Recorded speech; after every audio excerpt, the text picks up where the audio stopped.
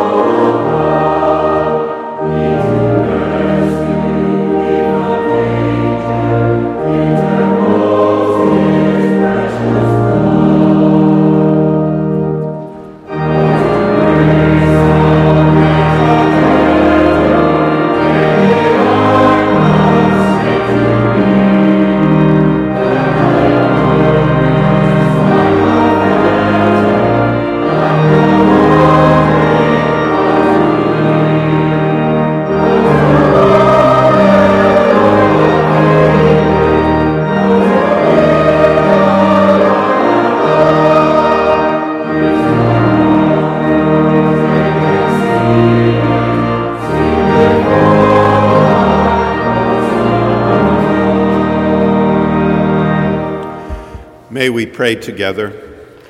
Almighty God, whose blessed Son was led by the Spirit to be tempted by Satan, come quickly to help us who are assaulted by many temptations.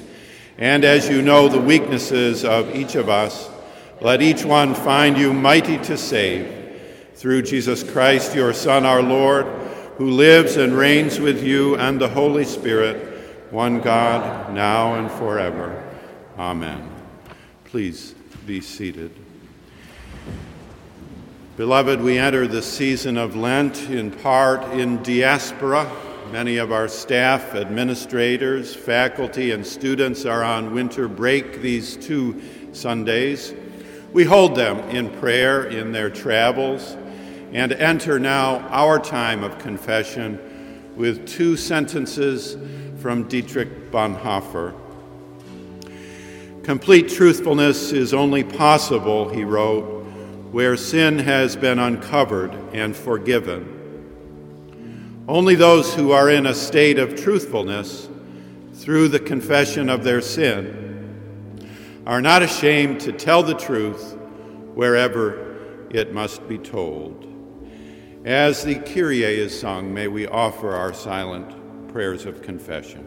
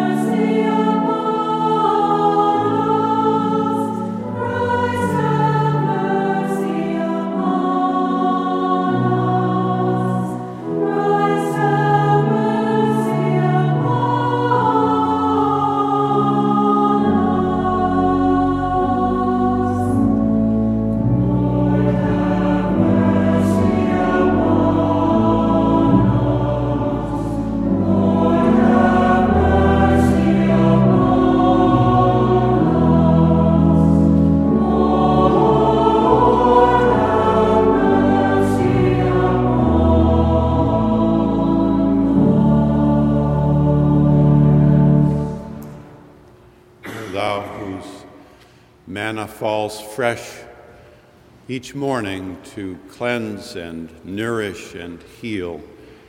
We offer our thanks for the pardon and mercy and peace we receive from thy hand through Christ our Lord. Amen. Hear the good news. If we confess our sins, God, who is faithful and just, will forgive our sins and cleanse us from all unrighteousness. Thanks be to God.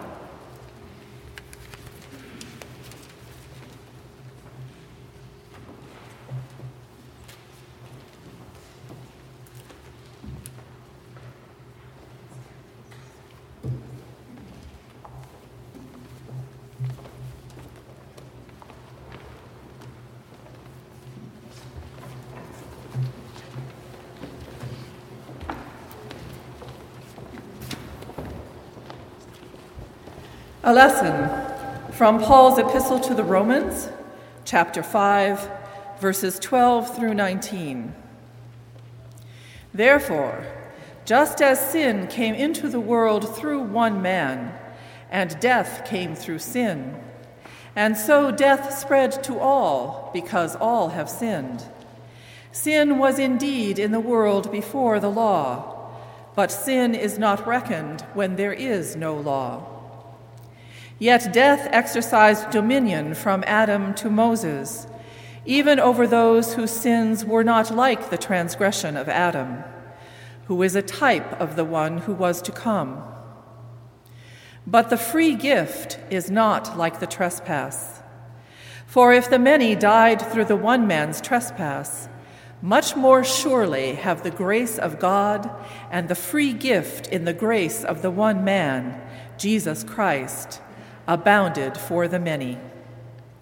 And the free gift is not like the effect of the one man's sin.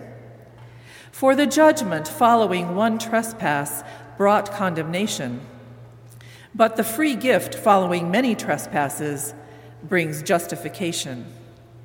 If, because of the one man's trespass, death exercised dominion through that one, much more surely will those who receive the abundance of grace and the free gift of righteousness exercise dominion in life through the one man, Jesus Christ.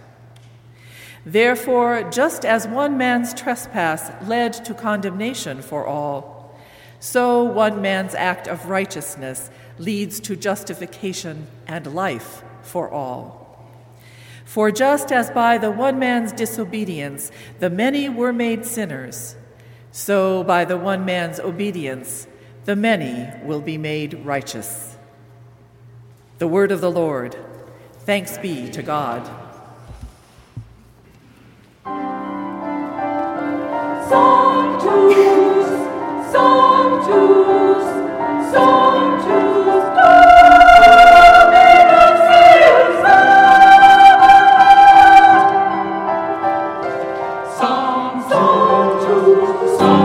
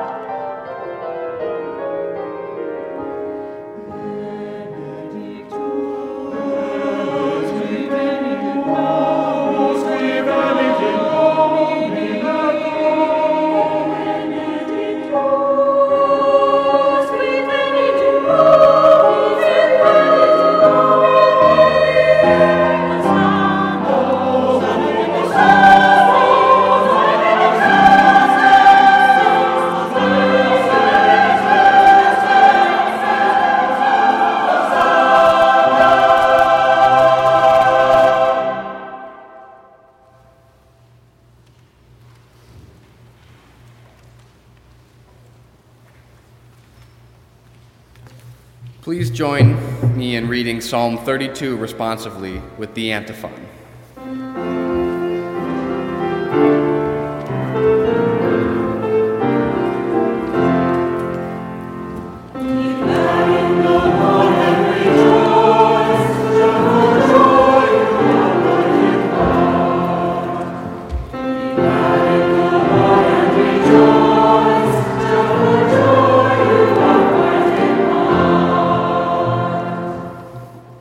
Blessed are those whose transgression is forgiven, whose sin is covered. Blessed are those whom the Lord does not hold guilty, and in whose spirit there is no deceit. When I did not declare my sin, my body wasted away through my groaning all day long. For day and night your hand was heavy upon me. My strength was dried up as by the heat of summer. I acknowledged my sin to you, and I did not hide my iniquity. I said, I will confess my transgression to the Lord. Then you forgave the guilt of my sin. Therefore, let those who are godly offer prayer to you. At a time of distress, the rush of great waters shall not reach them. You are a hiding place for me. You preserve me from trouble. You encompass me with deliverance. I will instruct you and teach you the ways you should go. I will counsel you with my eye upon you. Do not be like an unruly horse or a mule, without understanding, whose temper must be curbed with bit and bridle. Many are the pangs of the wicked, but steadfast love surrounds those who trust in the Lord. Be glad in the Lord and rejoice, O righteous. Shout for joy, all you upright in heart. Now please,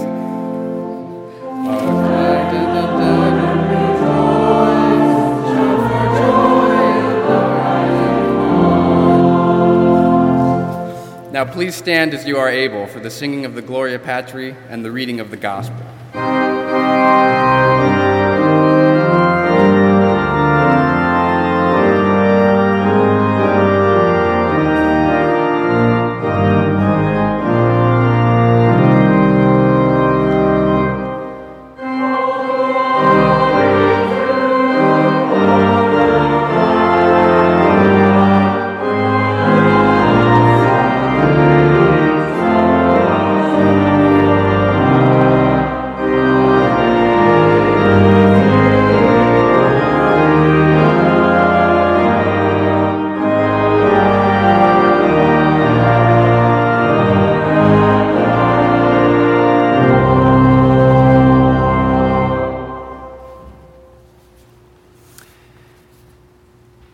The Holy Gospel of our Lord Jesus Christ, according to St. Matthew, chapter 4, verses 1 to 11. Glory to you, O Lord. Then Jesus was led up by the Spirit into the wilderness to be tempted by the devil. He fasted 40 days and 40 nights, and afterwards he was famished. The tempter came and said to him, "If you are the Son of God, command these stones to become loaves of bread." But he answered, "It is written, one does not live by bread alone, but by every word that comes from the mouth of God." Then the devil took him to the holy city and placed him on the pinnacle of the temple, saying to him, "If you are the Son of God, throw yourself down, for it is written, He will command His angels concerning you. And on their hands they will bear you up, so that you will not dash your foot against the stone." Jesus said to him, "Again it is written, do not put the Lord your God to the test." Again, the devil took him to the very high mountain and showed him all the kingdoms of the world and their splendor. And he said to him, "All these I'll give you if you fall down and worship me." Jesus said to him, "Away with you, Satan, for it is written, 'Worship the Lord your God and serve only him.'" Then the devil left him, and suddenly angels came and waited on him.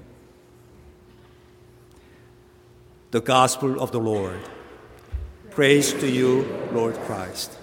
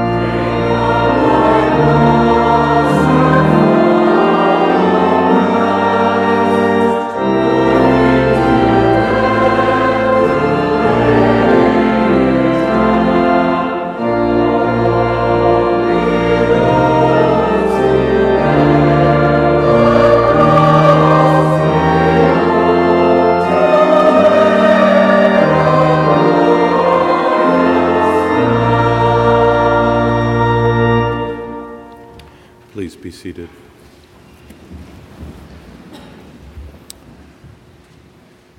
When Christ calls a man, he bids him come and die. With these and similar sentences, Dietrich Bonhoeffer spoke to his generation.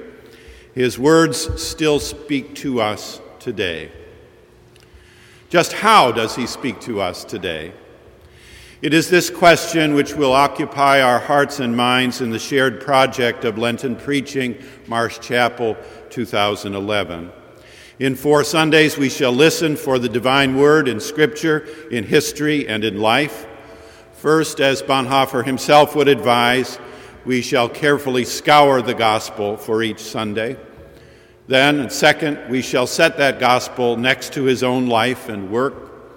Third, and finally, we shall apply our listening to our thinking and doing here at Marsh Chapel as we reach out from here to the world. Exegesis, exposition, application, an old sermonic design, rounded out with a preface, like this one, to begin, and a poem to end. Why Bonhoeffer? His threefold representation of liberal thought, devotion to Christ, and investment in culture radically draws us to him, given our commitments here at Marsh Chapel. That is, he sat at table and in seminar with Adolf von Harnack, arguably the most lasting historical and theological voice from liberal Protestantism. That is, Bonhoeffer's life and death, writing and teaching, poetry and prose exuded disciplined devotion to the Christ of God, perhaps unlike any other in our time. That is, his personal life, upbringing, family life, spiritual development, rode the high waves of the best of Western culture: literature, art, music, philosophy, science, history, and religion, though he much detested that last word. A liberal theology, sternly devoted to Christ, given to the world. Here is his legacy for us. We could not begin at a better scriptural doorway than with the Matthean account of the temptation. As one has said, the accounts illustrate Jesus' habitual refusal to allow his sense of mission to be influenced by concern for his safety or by merely practical interests. Jesus fasts for 40 days in the wilderness, according to this legend Matthew and Luke share. The passages from Hebrew Scripture remind us that the Messiahship of Jesus is set in the history of God's chosen people, Israel. The sort of disputation read today was quite common among the rabbis of old. The temptations Jesus faces have been perennial temptations for the community of faith and for the children of Israel. The devil and angels both appear here in good apocalyptic fashion and in a way similar to their roles in other texts of the time. Jesus here resists the charms of wealth, power, and fame. Rather, he says, quoting Scripture, "One does not live by bread alone. You shall not tempt the Lord your God. Serve God only." We shall pass by the long consideration we might give these dominical sayings as they arise in a university setting, which is not at all foreign to interests in wealth, power, and fame. One would not easily or lightly choose Matthew 4 for the seal or crest of a college or school. Many parents would not be averse to seeing tuition investments bear fruit in some earthly, even worldly wealth, power, and fame. They compete rather favorably in our time with learning, virtue, and piety. But we digress. Of this passage, great minds and hearts have spoken of old, so Rudolf Bultmann. Miracle as such never yields to criticism, but divine and demonic miracles are sufficiently alike in Scripture to be mistaken for each other. So John Calvin, Christ wished to share our battles with us. So our own Roger Williams, having bought truth dear, we must not sell it cheap, not the least grain of it, for the whole world. Beloved, in our tradition, we begin Lent with a long, hard climb up a high mountain, straight into the headwind of temptation. There is a cost to discipleship. There is discipline in discipleship. Which brings us straightway to Bonhoeffer. Some years ago, a friend remembered hiking up a hill to his dormitory. He was then a very young man. In the mist, walking down toward him, there came an elderly man, walking slowly with the weight of years and age. They nodded to one another as they passed. At the top of the hill, my friend looked back down, expecting to see the older one on the path, but he had vanished. My friend had the deep sense, that strange, mysterious sense, that he had passed himself, his soon-to-be older self, his later soon-to-be dying self, walking by. I thought of his vision, rereading this week my own first reading of Bonhoeffer's Cost of Discipleship almost 4 decades ago. An early reading of the Cost of Discipleship long ago caused the following notations, and I call on us, both the congregation present and the congregation from afar, to listen with care to these choice and chosen sentences from Bonhoeffer's most famous work. We shall introduce him this Sunday by his words alone, and next Sunday through the voice of his biography, his life. I want us to know his voice. Bonhoeffer reminds us of the call of Christ. If they follow Jesus, men escape from the hard yoke of their own laws and submit to the kindly yoke of Christ. We hear the words of one who is on his way to the cross, whose whole life is summed up in the Apostles' Creed by the word suffered. No man can choose such a life for himself. His word is the recreation of the whole of humanity. The road to faith passes through obedience to the call of Jesus.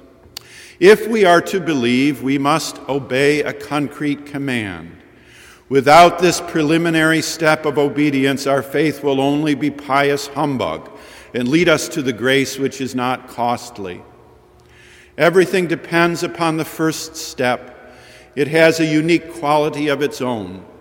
Only he who obeys can believe, and you can only learn what obedience is by obeying. Bonhoeffer places us before the cross of Christ. The cross means sharing the suffering of Christ to the last and to the fullest. For God is a God who bears. The Son of God bore our flesh, he bore the cross, he bore our sins, thus making atonement for us. Discipleship is not limited to what you can comprehend. These Christians, when reproached, they hold their peace. When treated with violence, they endure it patiently. When men drive them from their presence, they yield their ground. His disciples keep the peace by choosing to endure suffering themselves rather than inflict it on others. Not recognition, but rejection is the reward they get from the world for their message and works. The incarnation is the ultimate reason why the service of God cannot be divorced from the service of human beings. The cross is God's truth about us, and therefore it is the only power which can make us truthful.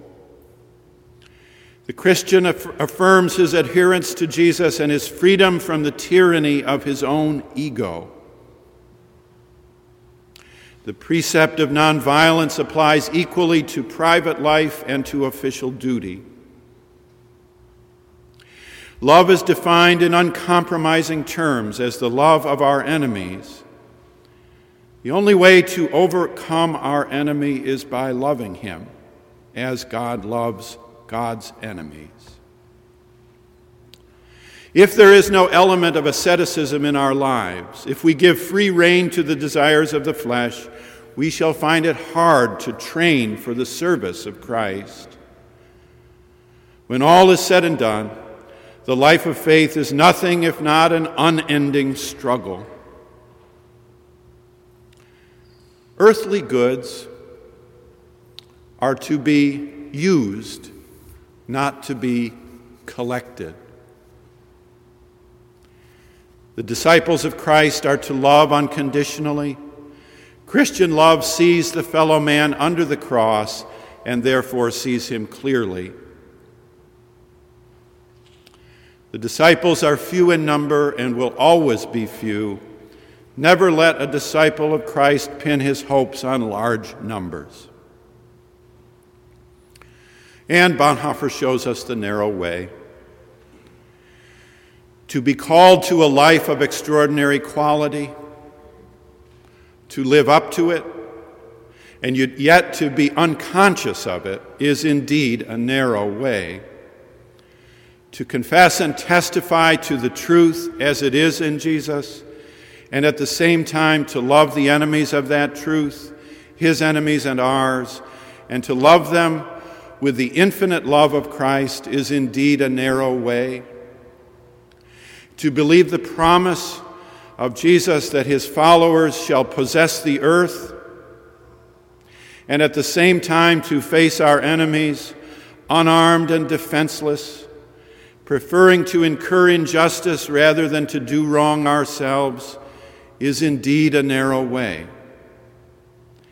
To see the weakness and wrong in others and at the same time refrain from judging them. To deliver the gospel message without casting pearls before swine is indeed a narrow way. The way is unutterably hard. And at every moment, we are in danger of straying from it. Christ took upon himself this human form of ours. He became a man even as we are men. In his humanity and his lowliness, we recognize our own form. He has become like a man so that men should be like him. And in the incarnation, the whole human race recovers the dignity of the image of God. I learned midway through the first semester at Union Theological Seminary that my roommate and I were sharing the room once inhabited by Dietrich Bonhoeffer.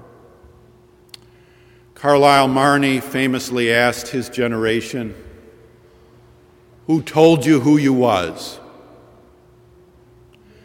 Bonhoeffer's words continue to shape many of us, telling us again, as they did in this annotated first reading 35 years ago, who we are meant to be.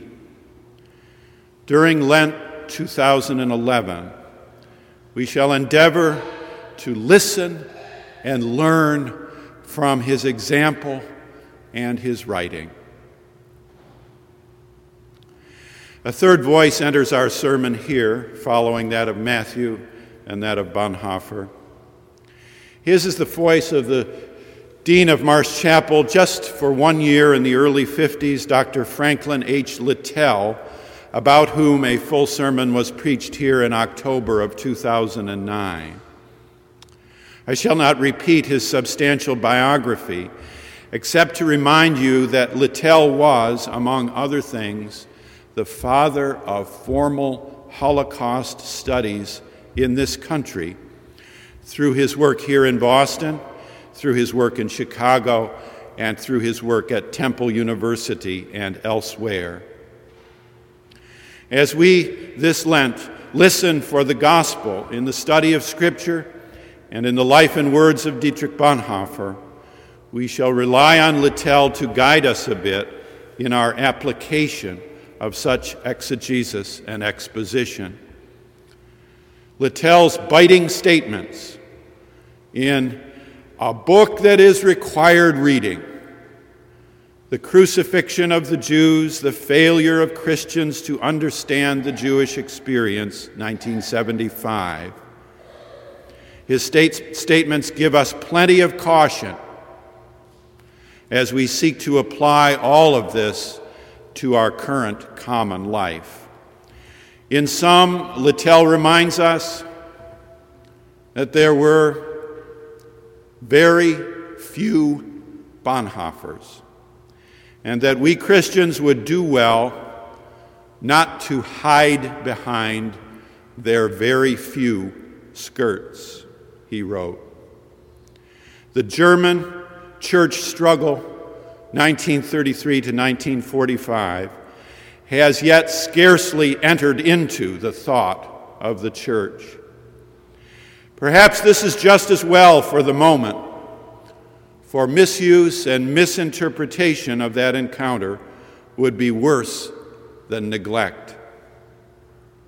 When the martyrs and confessors of the church struggle are held up to honor without considering at the same time the failure of the churches in the matter of the Holocaust, a spirit of boasting can easily drown out any mood of repentance which might turn us around.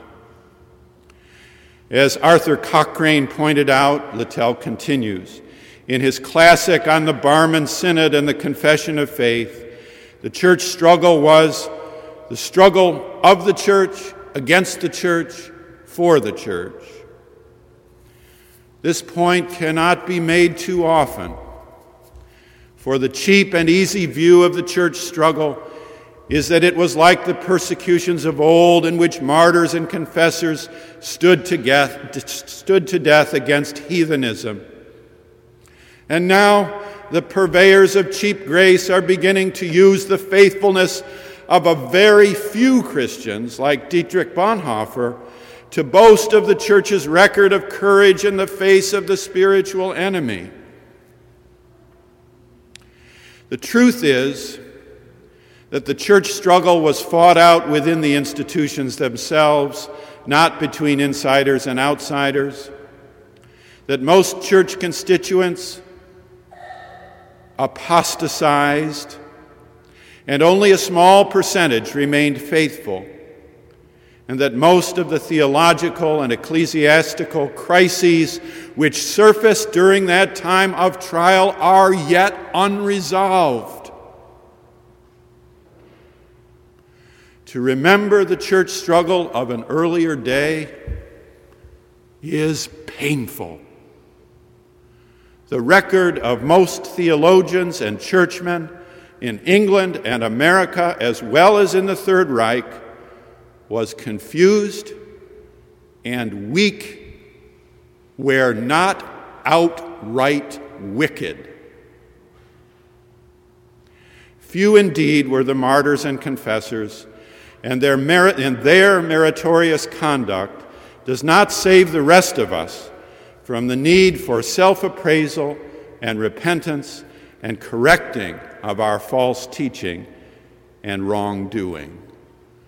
So Littell wrote, so Littell preached. We shall continue along the narrow Lenten path these 4 weeks.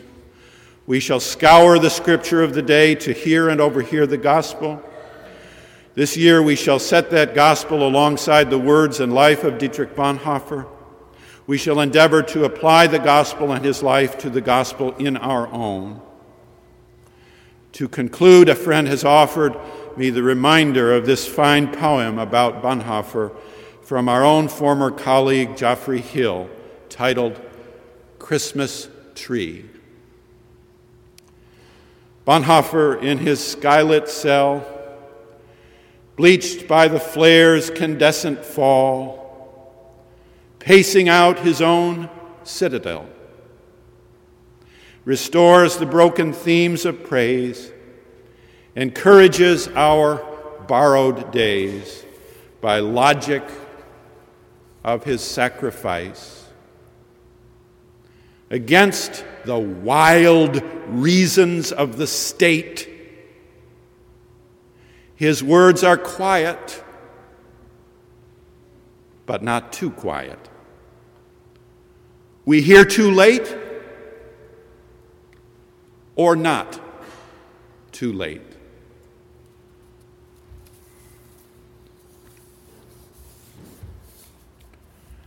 Amen.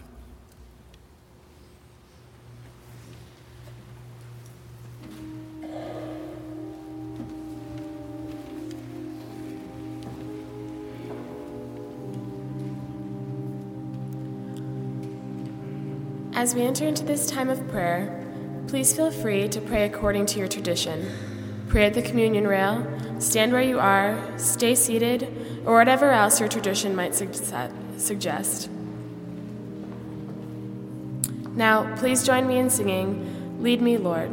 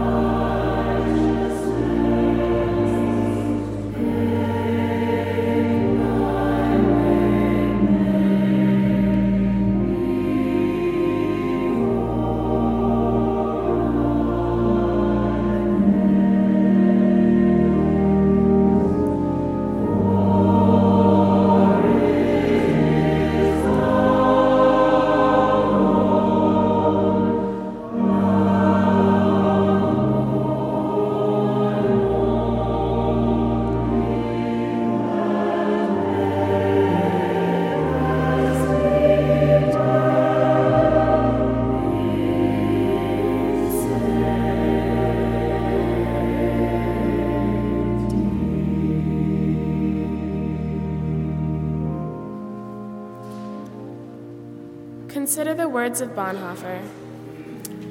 It is infinitely easier to suffer in obedience to a human command than in the freedom of one's own responsibility. It is infinitely easier to suffer with others than to suffer alone. It is infinitely easier to suffer publicly and honorably than apart and ignominiously. It is infinitely easier to suffer through staking one's life than to suffer spiritually. Christ suffered as a free man alone, apart and in ignominy, in body and spirit, and since then many Christians have suffered with him. In recent years, we have become increasingly familiar with the thought of death. We surprise ourselves by the calmness with which we hear of the death of one of our contemporaries. We cannot hate it as we used to, for we have discovered some good in it and have almost come to terms with it. Fundamentally, we feel that we really belong to death already, and that every new day is a miracle. It would probably not be true to say that we welcome death, although we all know that weariness, which we ought to avoid like the plague. We are too inquisitive for that, or, to put it more seriously, we should like to see something more of the meaning of our life's broken fragments. Nor do we try to romanticize death, for life is too great and too precious. Still less do we suppose that danger is the meaning of life. We are not desperate enough for that, and we know too much about the good things that life has to offer, though on the other hand, we are only too familiar with life's anxieties, and with all the other destructive effects of prolonged personal insecurity. We still love life, but I do not think that death can surprise us now. After what we have been through during the war, we hardly dare to admit that we should like death to come to us, not accidentally and suddenly through some trivial case, but in the fullness of life and with everything at stake. It is we ourselves, and not outward circumstances, who make death what it can be, a death freely and voluntarily accepted. And now, brothers and sisters, let us join together in the words Jesus taught his disciples to pray, saying, Our Father, who art in heaven, hallowed be thy name. Thy kingdom come, thy will be done, on earth as it is in heaven. Give us this day our daily bread, and forgive us our trespasses, as we forgive those who trespass against us. And lead us not into temptation, but deliver us from evil. For thine is the kingdom, and the power, and the glory, forever and ever. Amen.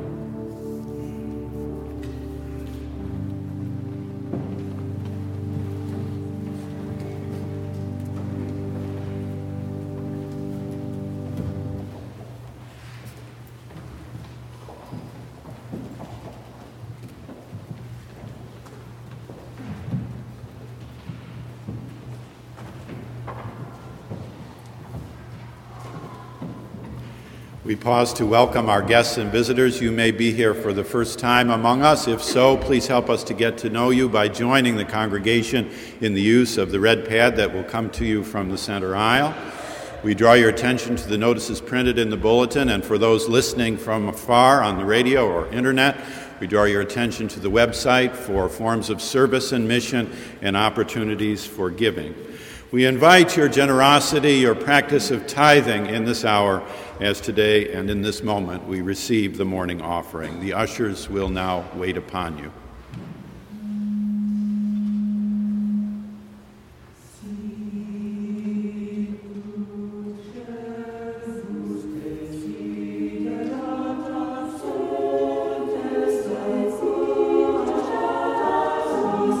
Amen.